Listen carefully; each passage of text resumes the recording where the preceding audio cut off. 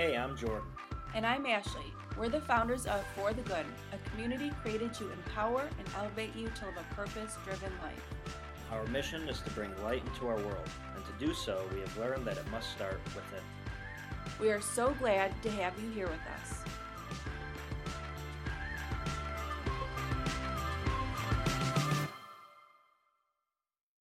Hi guys, thanks so much for joining me here today on our For the Good podcast. Today we are going to be talking about navigating grief through the holiday season. As we begin this new month of November, we are getting closer to Thanksgiving, Christmas, the New Year, and celebrating other holidays, and it is such an important time for us to be intentional as it relates to our grief, because maybe for you this is the first holiday season you are going to experience without your loved one, or maybe it's been a couple years, but either way it is always something that brings out a pang of pain as you reflect on your loved one and learning how to navigate it and what that looks like for you. I felt in my heart to bring this episode to life because I know how difficult walking this season can be, and I want to be able to share different things that I've learned along the way as well.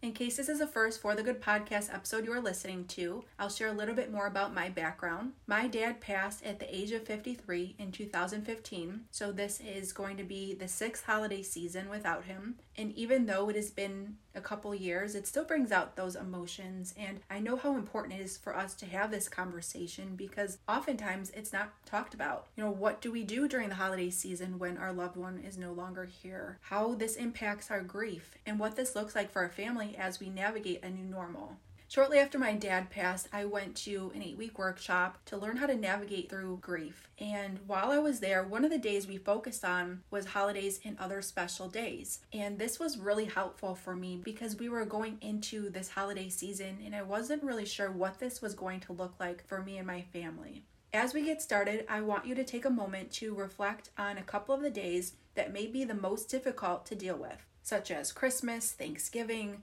Mother's Day, Father's Day, Valentine's Day, Easter, whatever that looks like for you. As the holiday season approaches, it's really important to be honest with others about your feelings. I recommend sitting down with family and deciding what you want to do for the holiday season. And you don't have to set expectations too high for yourself for the day. Make sure you undertake only what each family member is able to handle comfortably.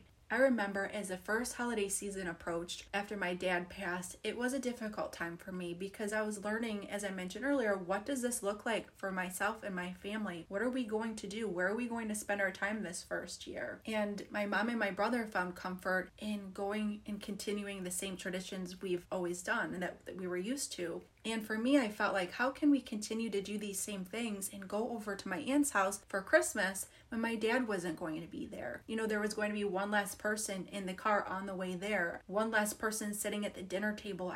So many different thoughts ran through my mind as we got closer to the holidays. And one thing I learned is the anticipation of the day is almost always worse than the actual day itself. Know that there is no right or wrong way to handle the day. Some may wish to follow family traditions, and others may choose to change them. As we got closer to Thanksgiving during the first year after my dad passed, I remember my mom, my brother, and I sat down and we had this conversation. What are you feeling? What do you want to do? And allowing one another to navigate this in our own way. And make sure during the holidays you are spending your time with people who are supportive and comforting. I've learned how important it is to spend time with people who allow you to talk about your experience and bring you comfort.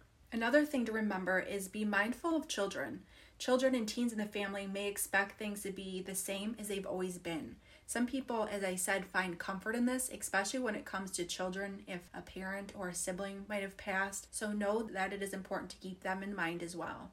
As an example, if you and your significant other usually hosted the holidays, Christmas, Thanksgiving, and they have passed, know that it is okay to change locations. It is okay to delegate that to someone else if that brings you more comfort, because you don't need to take all that on when you are already feeling all these different emotions. Something I've learned that is really important to me is to include the person who passed in the holiday. You can let people know you want your loved one included. So as an example, if you are going, say, to your aunt's house for Thanksgiving and your mom always cooked up this special recipe that you loved, you can talk to your aunt and say, maybe we can incorporate this into the holidays this year, making sure that we are bringing her into this holiday and making it extra special in that way.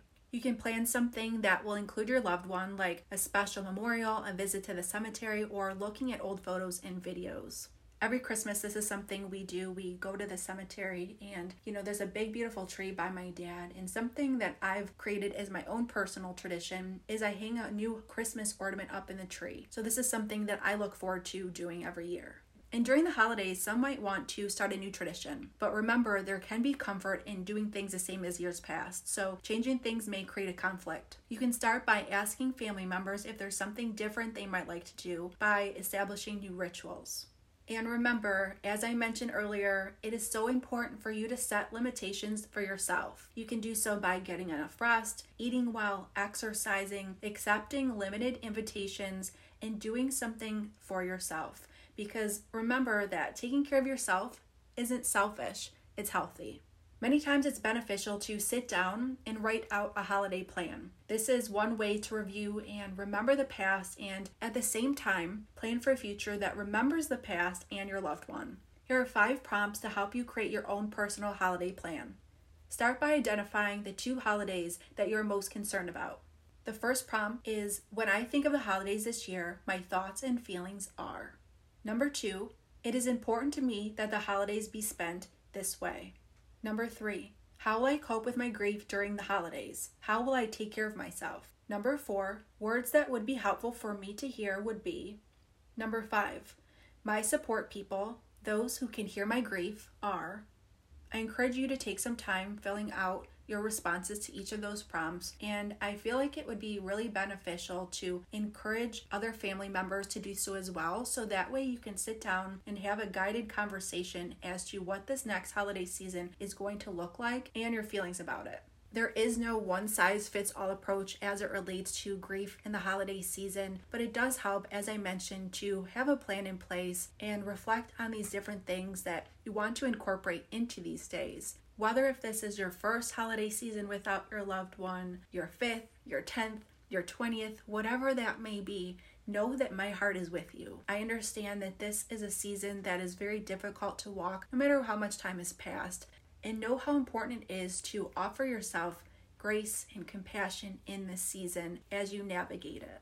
Thank you so much again for joining me here on our For the Good podcast. As I said, this was a message that was in my heart. I've been wanting to create this one for a while, and I was waiting for the holidays to be able to come a little bit closer to share this with you, because I know that there are a lot of people who are in need of this conversation. And too often, as I mentioned, this isn't something that we talk about. I mean, even within our own families, after a loved one has passed, a lot of times people feel like they need to continue doing the same things, even if they aren't really feeling like doing so. So I pray that these words and these messages help you as you continue to navigate this upcoming season. Know that I'm holding you and your family in my heart and prayers.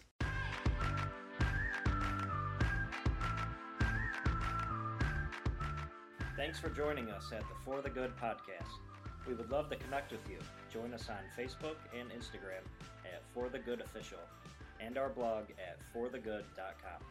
And be sure to subscribe to our podcast so you never miss an episode. Remember, a positive mindset is the beginning of true happiness, not just for the good of the individual, but for the good of the world.